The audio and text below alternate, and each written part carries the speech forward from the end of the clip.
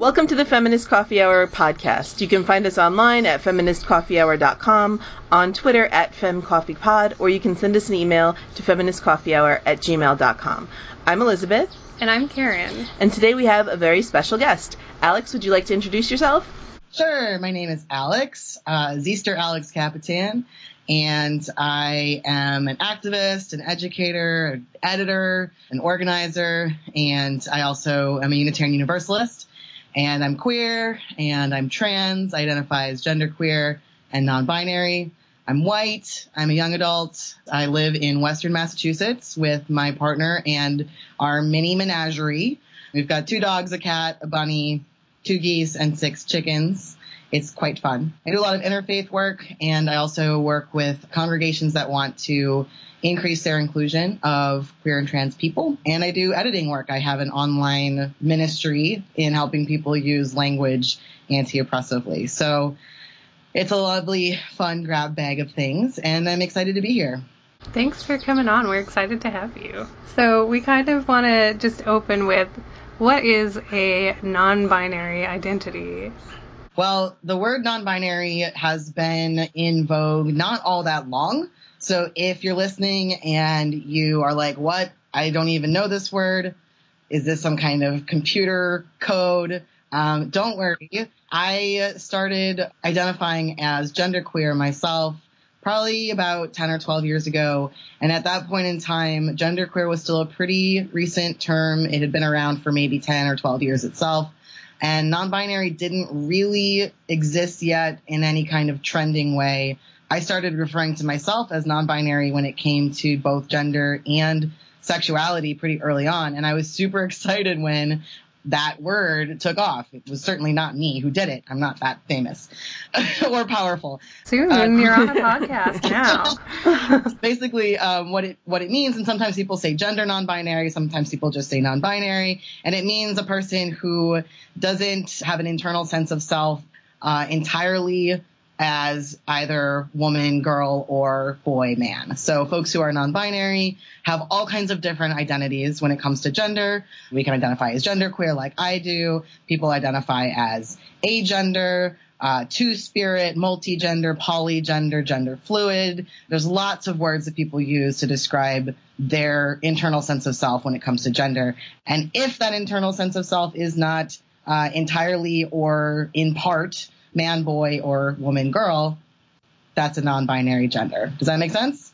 It does. So I'm really curious, is a non-binary or one of any of the kind of options, this kind of menu of options for people who aren't solidly man, boy, woman, girl, is it a transgender identity?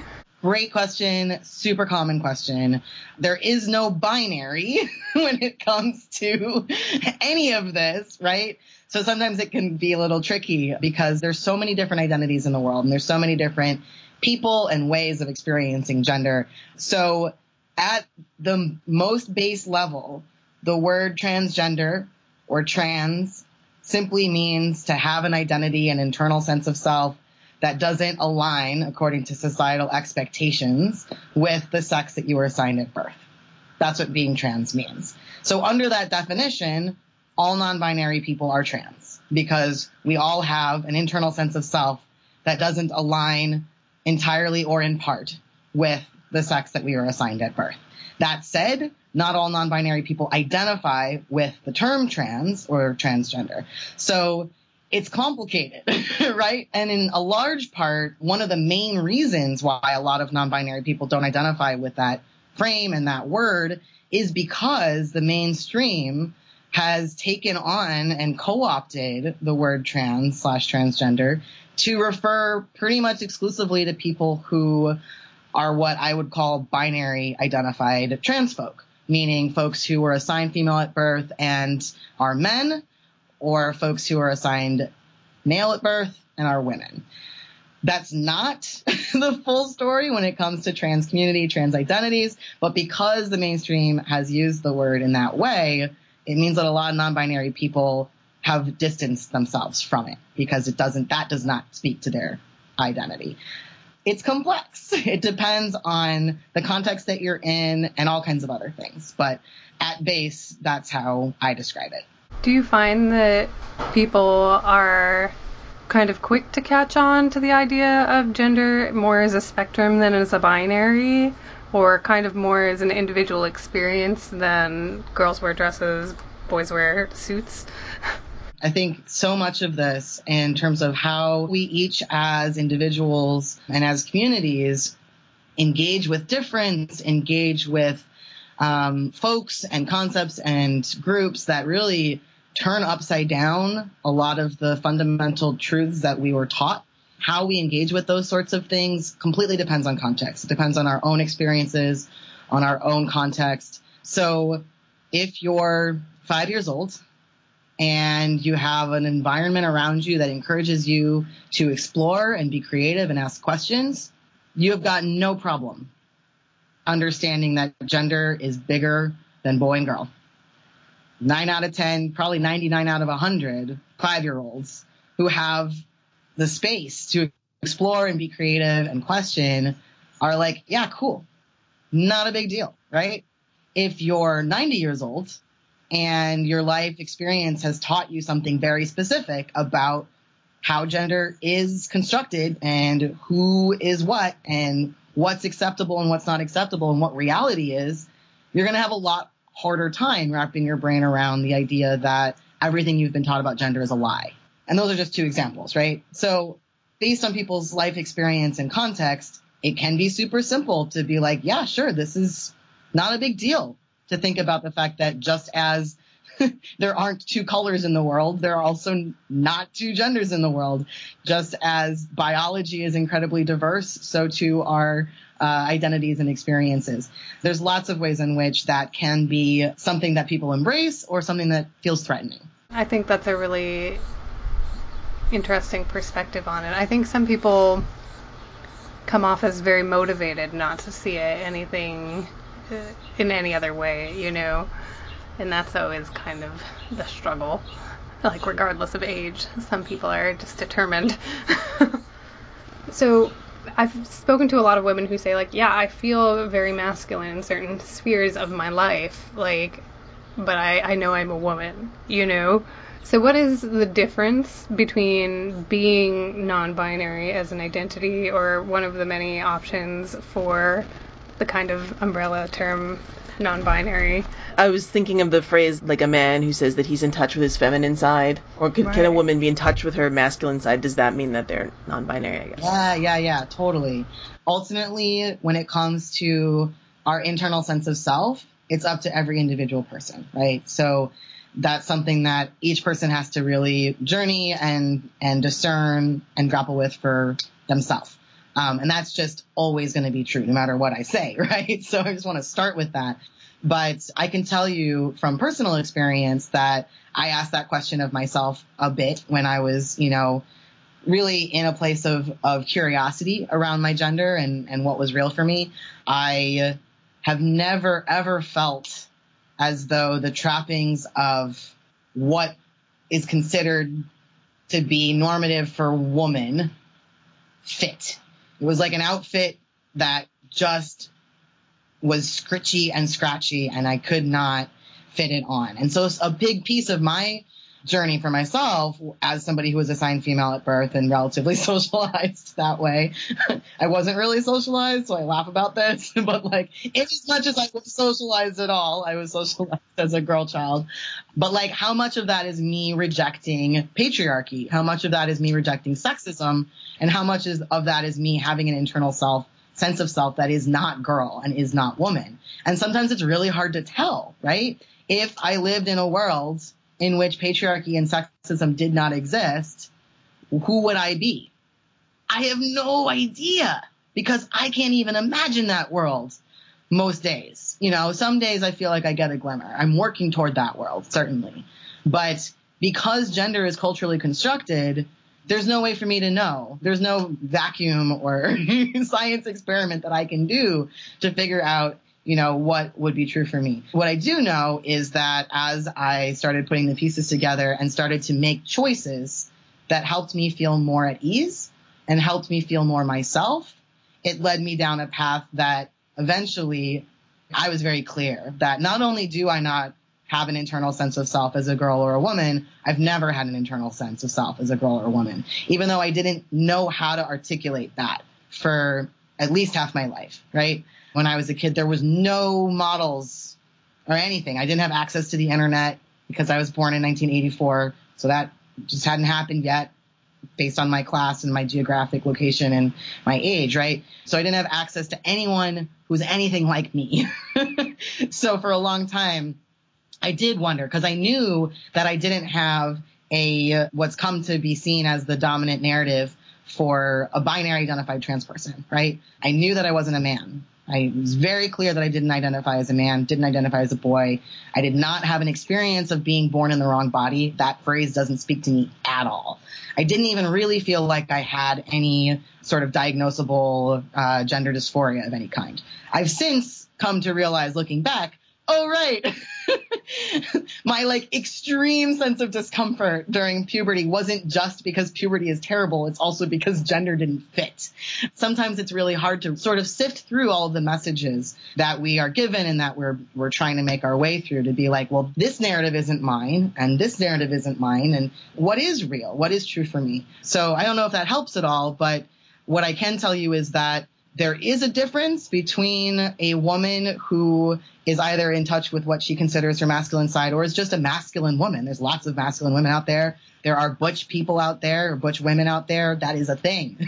Those aren't that is a real legit identity. And there's so many different ways to be. And there's also folks out there who don't identify as women and are also masculine, and were assigned female at birth. And there's overlap between these groups of people.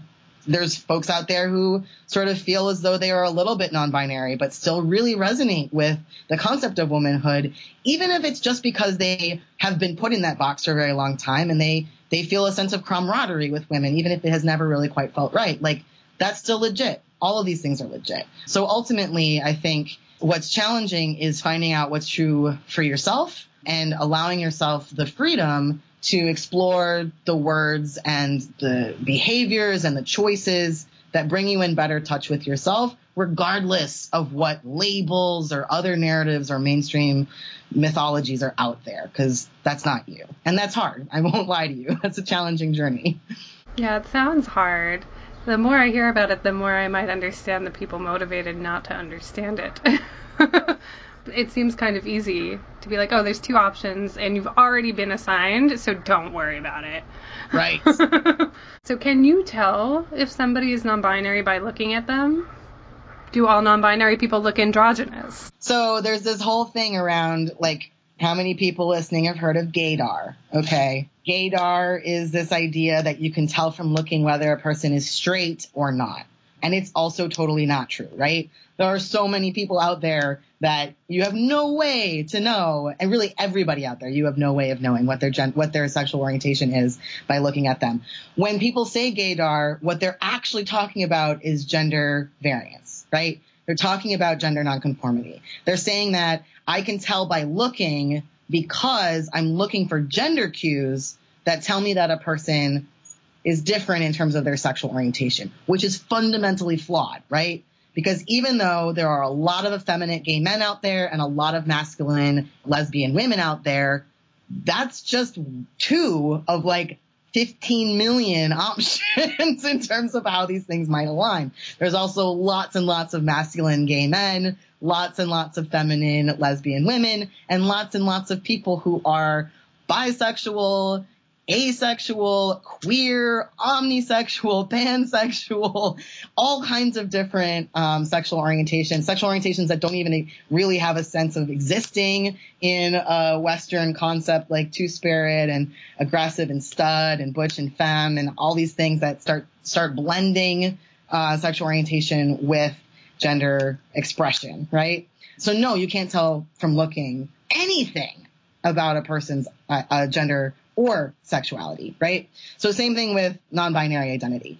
As non-binary people are starting to gain slightly more visibility in the mainstream, which is great, we have to be careful of the sorts of mythologies that start to spout up about what does it mean to be non-binary, that you have to be androgynous to be non-binary. You have to have a gender-neutral name to be non-binary. You have to go by gender-neutral pronouns to be non-binary. All of these things are absolutely not true.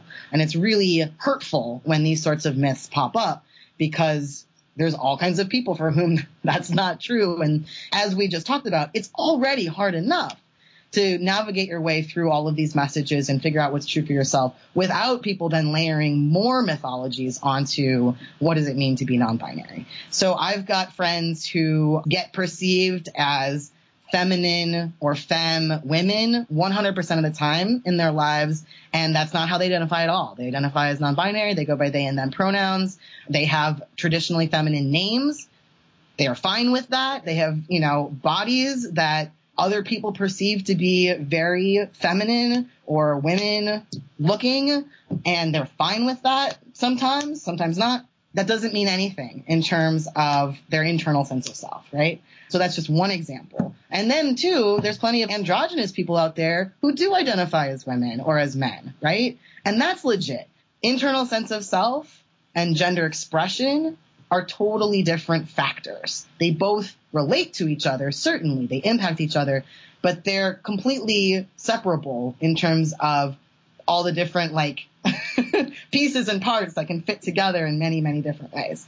And that's also true for biology, right? If we're going to go to that sort of, how do we even conceive of gender, biological sex, gender expression, and gender identity, which is your internal sense of self, all three of these things are totally different factors that can shift and inform each other, but none of them are static, and all of them, to a certain degree, are culturally constructed and depend on our environment that we're in. Yeah? Yeah, and let's not even get started on the way that binary biological sex is also an oversimplification. Yeah, that's a whole other podcast, Matt. Yeah, let's not even get into that. But if you are interested in learning more about that, since we don't have time to get into it here, you can totally check out these really great YouTube videos about it. There's two of them. They're by Riley J. Dennis, who's amazing. One of them is Trans Women Are Not Biologically Male.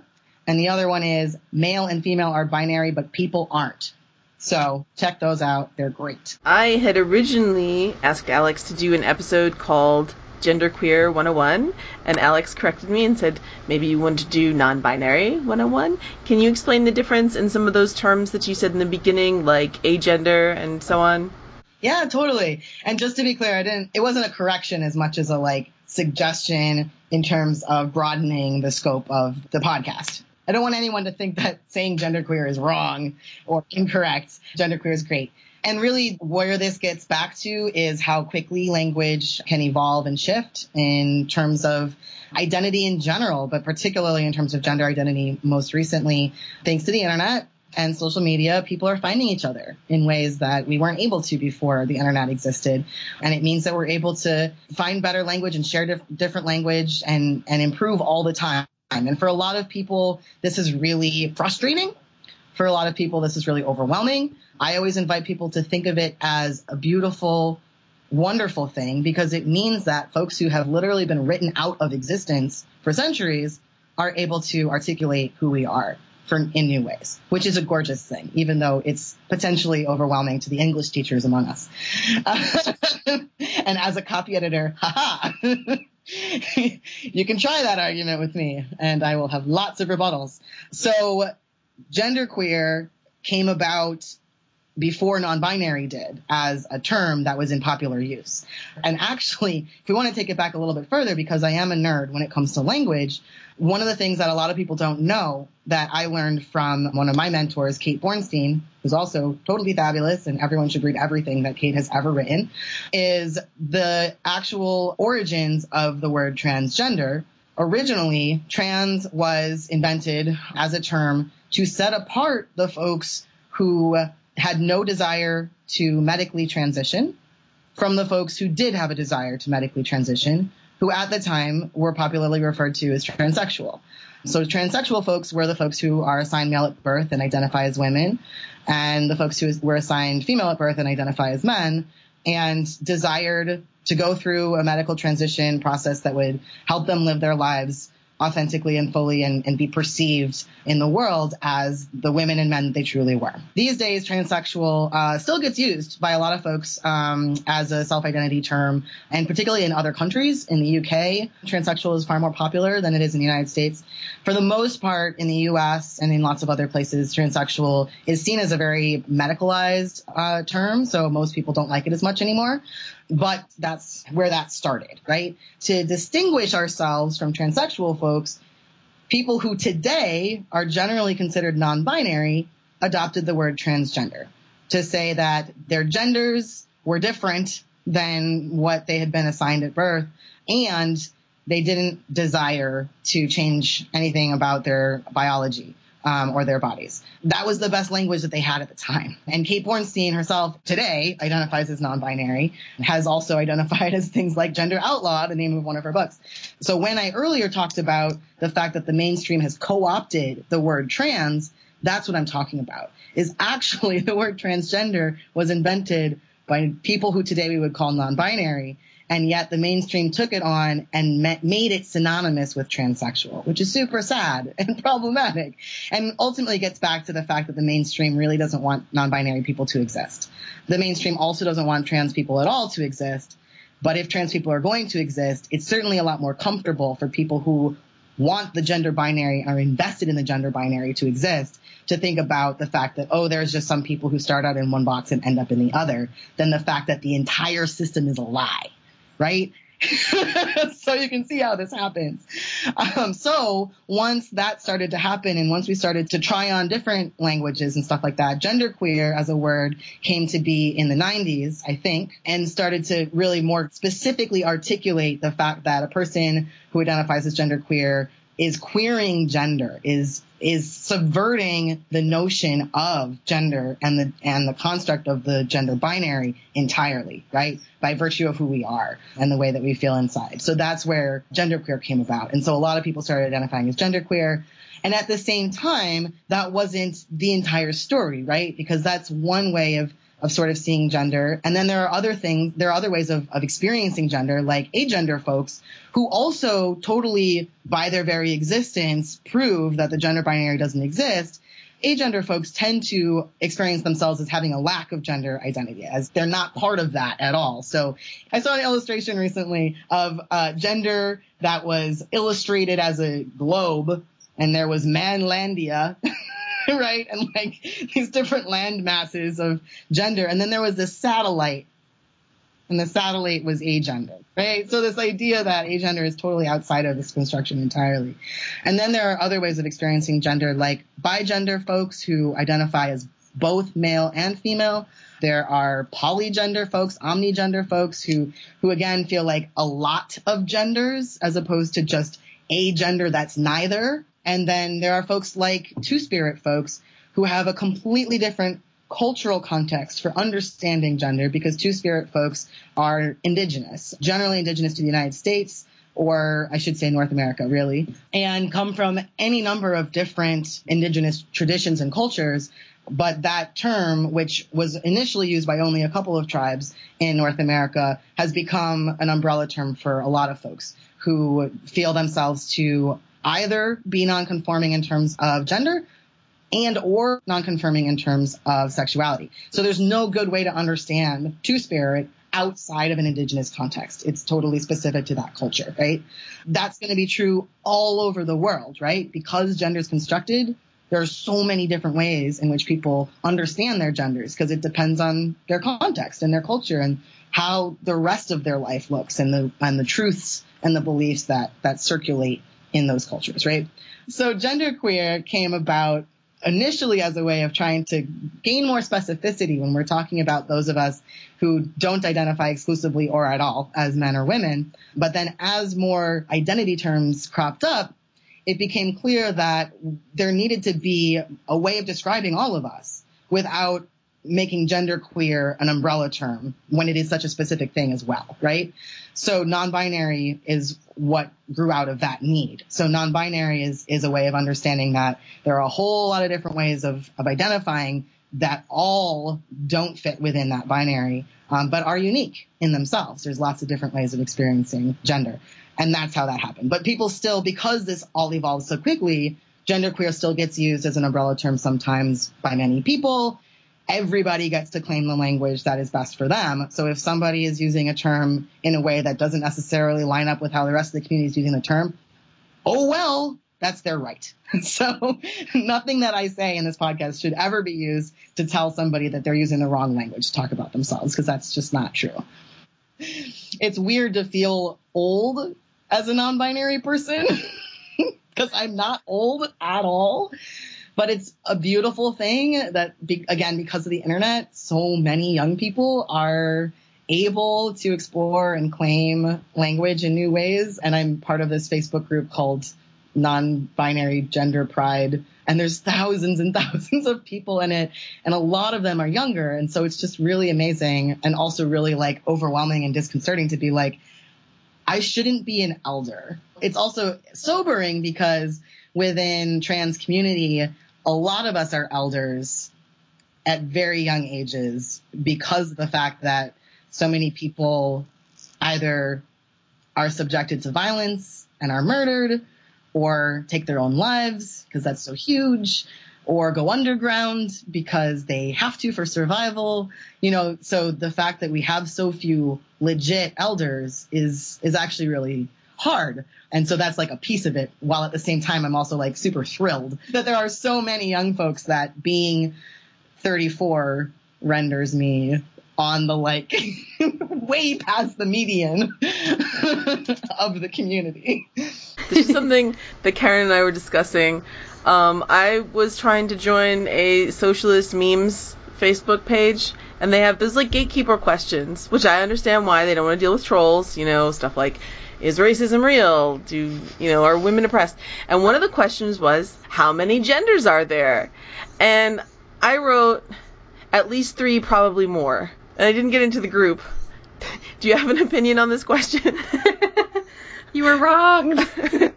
I'm a little confused by the idea of using that as a gatekeeper question on a group that ostensibly doesn't have anything to do with gender. That's kind of weird. If it was a gatekeeper question on a group for non-binary people, that would make a lot of sense. Like, we don't want folks in a non-binary group who are convinced that there's only 2 genders, because that's just going to get hurtful really fast. Right?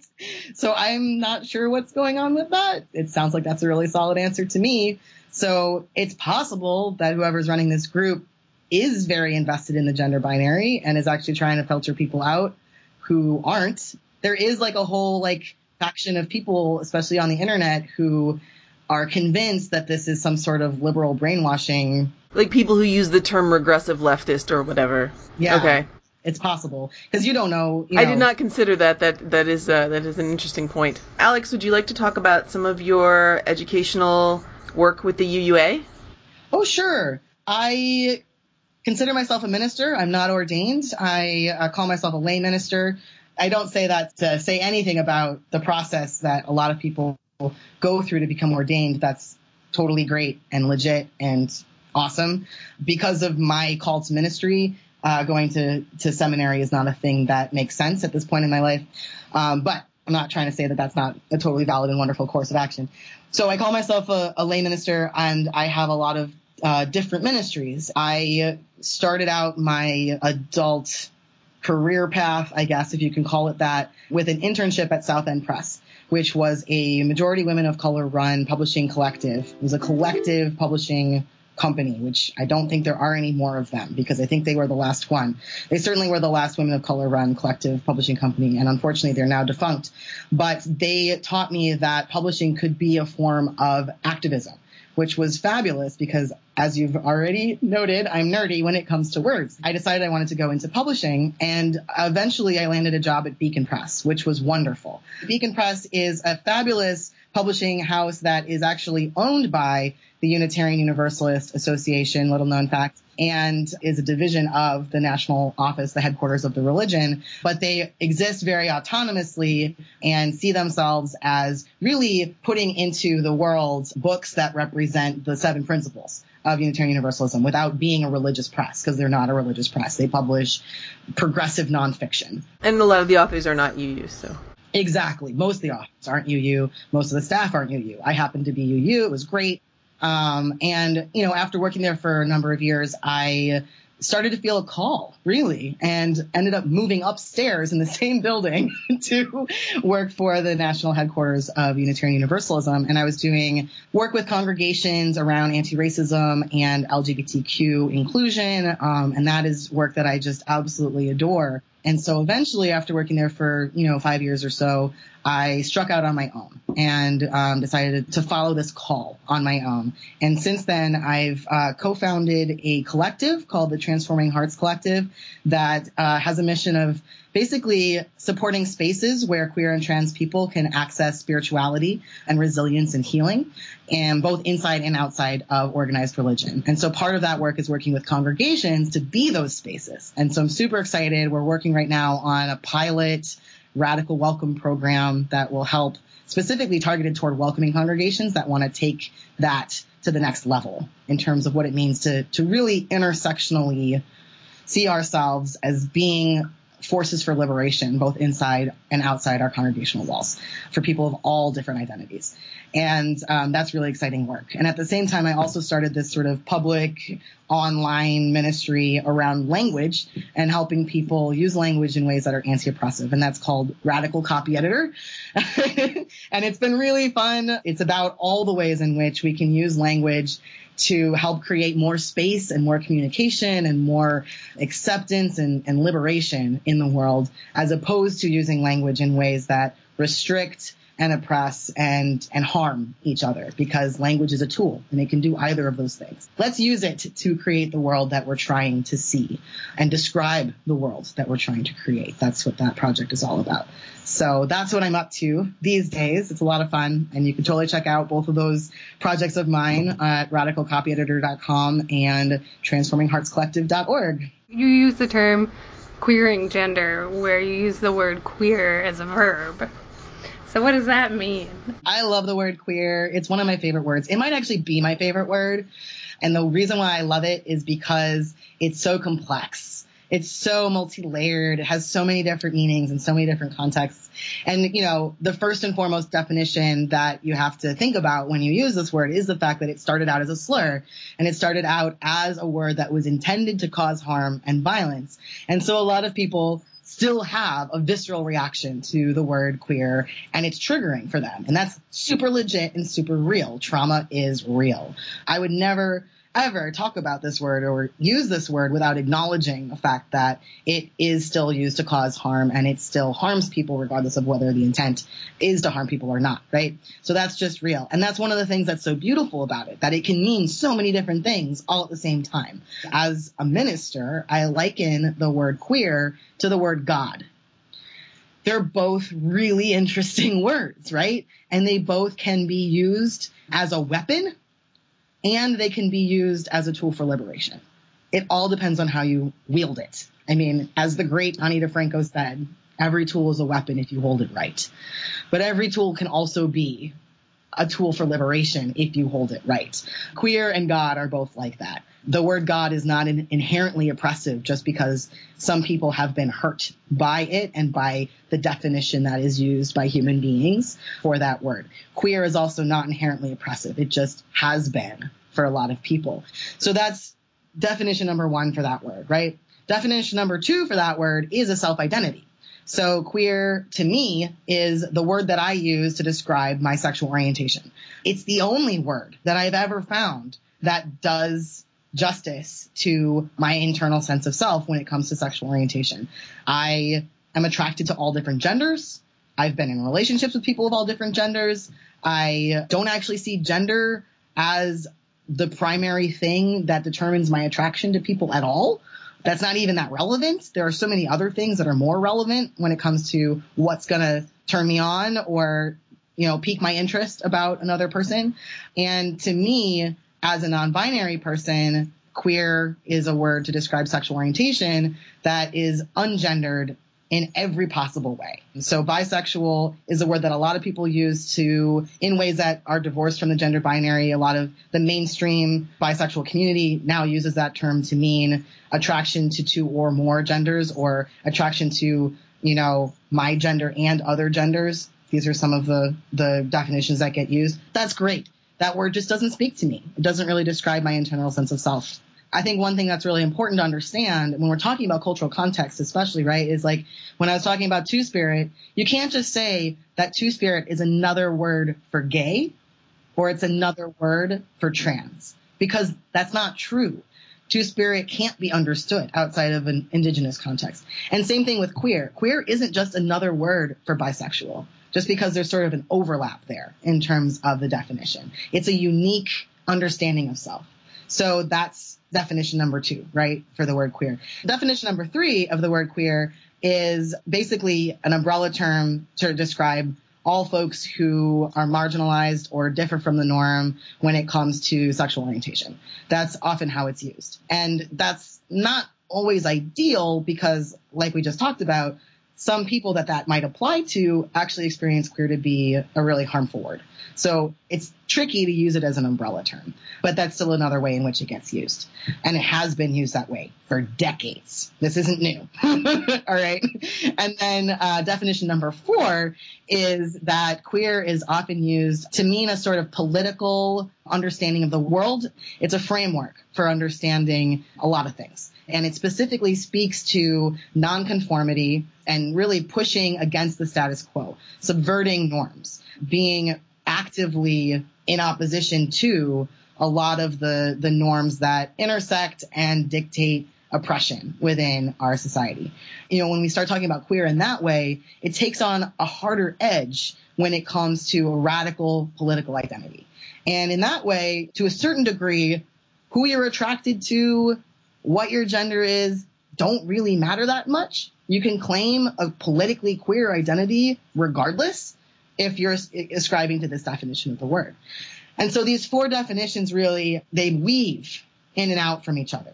So one of the reasons why, as a personal identity term, queer speaks to me for my sexual orientation is because of that radical connotation, because so much of who I am is grounded in anti-racism, anti-classism, anti-ableism, trying to really bring that forward in every piece of who I am and how I understand myself and my gender. And that's, for me, how the political definition of queer and the individual identity definition of queer intersect.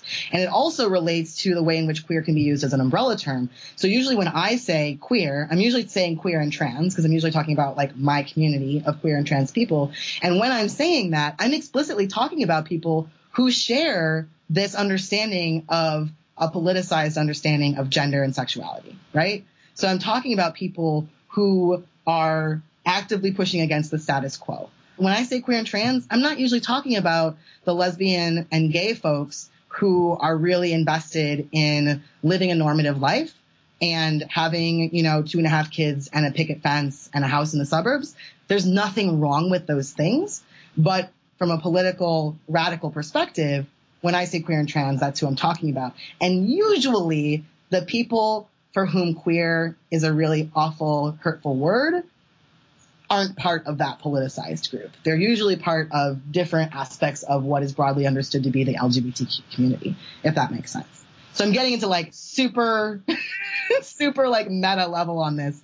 But in order to understand how queer is used as a verb, you sort of have to understand the way in which that politicized thing comes into play. Because when you start talking about queer as a verb, you're talking about subverting the norms, specifically the norms around gender and sexuality, but really all norms. So if you're queering gender, you're subverting gender norms. If you're queering film, you're looking at film through a lens that subverts gender and sexual norms. What is the difference between being non-binary and being gender non-conforming, which is another phrase that people use a lot? It's important because, again, as language has evolved, those words have often been used interchangeably, but they have really distinct and different meanings. And it's really helpful to be able to understand those distinct meanings. And don't worry if this is all new to you, because like I said, it 5 minutes ago, y'all, just happened. So in terms of the entire history of the English language. That's why we're having you on the show. So yes, it's great. I appreciate it. The easiest way to understand this is to go back to those 3 major factors that factor into gender. And those 3 major factors are biology, gender expression, and gender identity. These are totally separate things. So gender nonconforming is speaking specifically about gender expression. It's talking about how do you express your gender. And it's not just your hairstyle and what kind of clothes you wear, but it's also the career you have, the kinds of relationships you have and how you interact with other people, the space you take up, the mannerisms you have, your voice, your cadence and tone and all kinds of everything really, likes and dislikes, everything that fits into that, everything that gets mapped onto what we consider to be biological sex, right?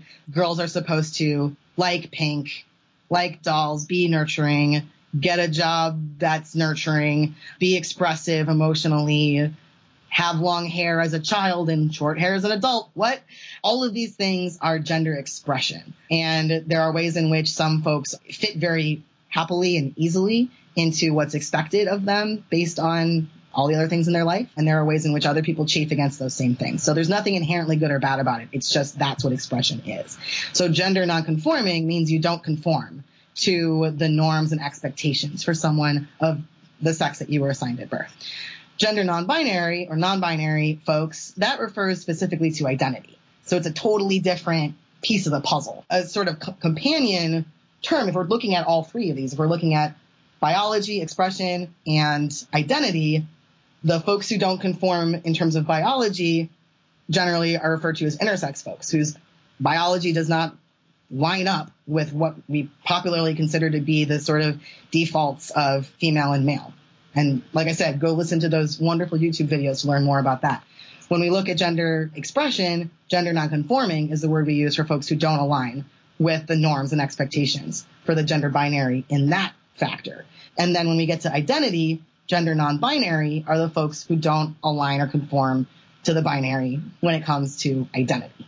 So lots of non-binary people are also gender non-conforming, but not everybody who's non-binary is gender non-conforming, and not everybody who's gender non-conforming is non-binary. There's plenty of masculine women and feminine men out there, and that's great.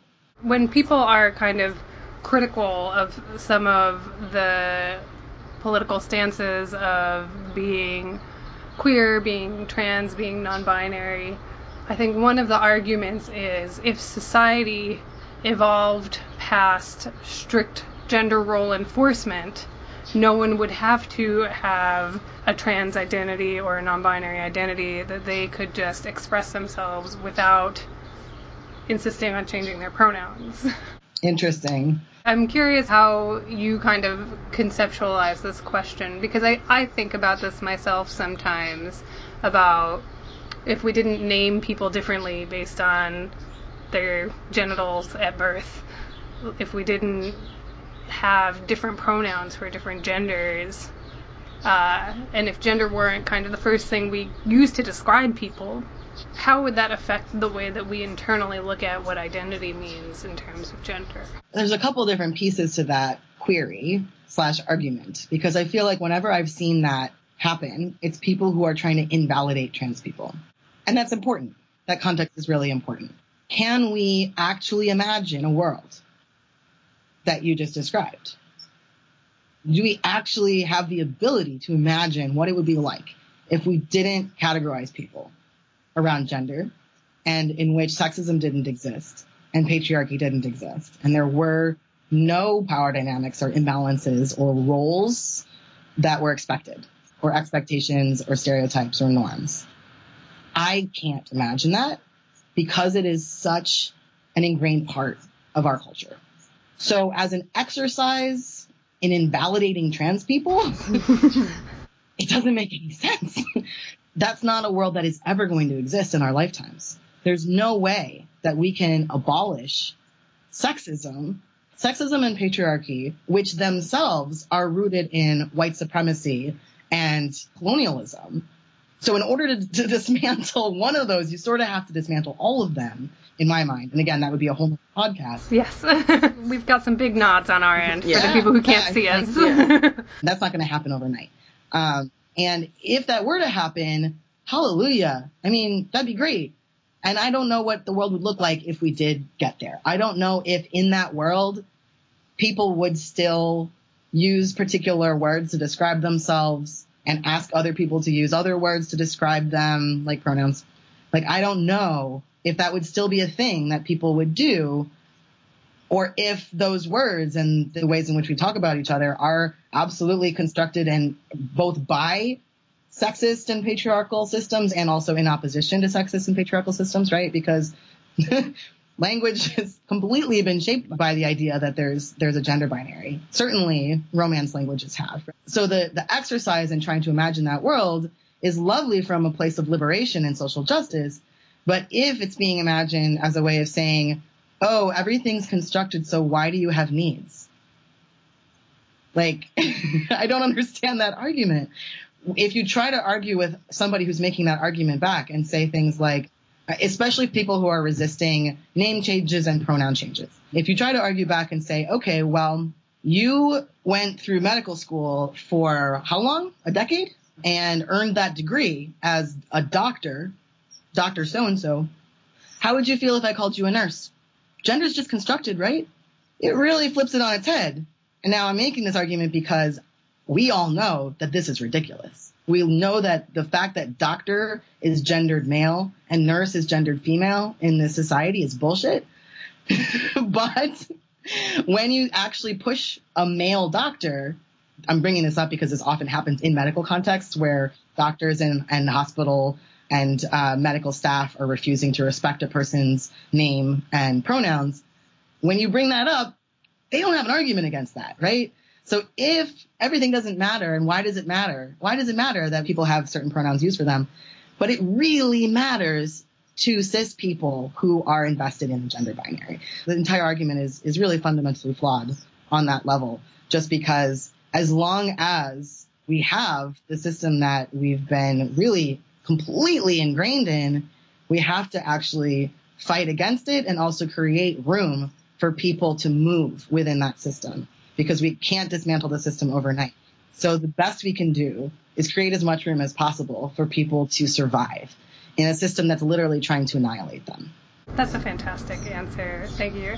I feel like my analogy for like, well, if gender is a construct, why does it matter? Is like, money's a construct, but try going to the store and saying that to the cashier, you know? Yeah, exactly. Just try living without it for a minute.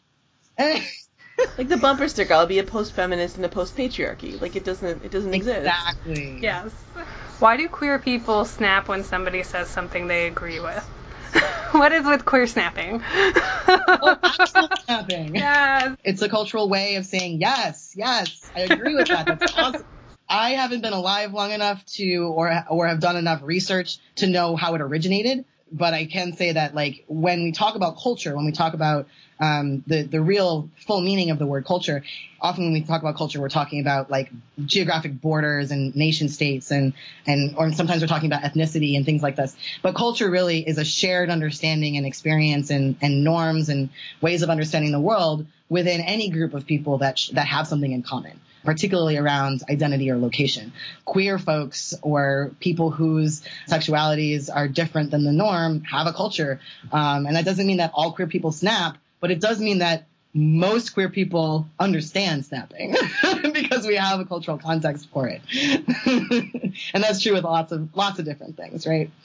You mentioned one place where people can find you on the internet, but we like to wrap up by asking, where can people find you on the internet? Oh, yay, thank you. Yeah. So like I said, you can find me at transformingheartscollective.org and radicalcopyeditor.com. But I'm also on Twitter and Instagram at Zeester Alex Capitan. That's ZRALEXKAPITAN. You can find me on Twitter at Miss Cherry Pie, P-I like the number pi. And you can find me at Karen, UHKAREN. Thank you so much, Alex. Thank you. This is awesome. Yeah, it was really good. It's really fun chatting with you. You've been listening to the Feminist Coffee Hour podcast, tackling political arubers from the feminist outer boroughs of New York City. If you like our podcast, please support us at our Patreon, which you can find at www.patreon.com/feministcoffeehour, or, do a Google for Patreon and Feminist Coffee Hour. Our patrons get early releases of episodes, plus other cool perks at higher levels. If you can't support us financially, you can always give us a 5-star rating on iTunes and write us a review, as it helps the algorithm know we're there and that people like us, like you. Our intro and outro music is Making It Hard by Bridget Ellsworth, and you can find her music on SoundCloud.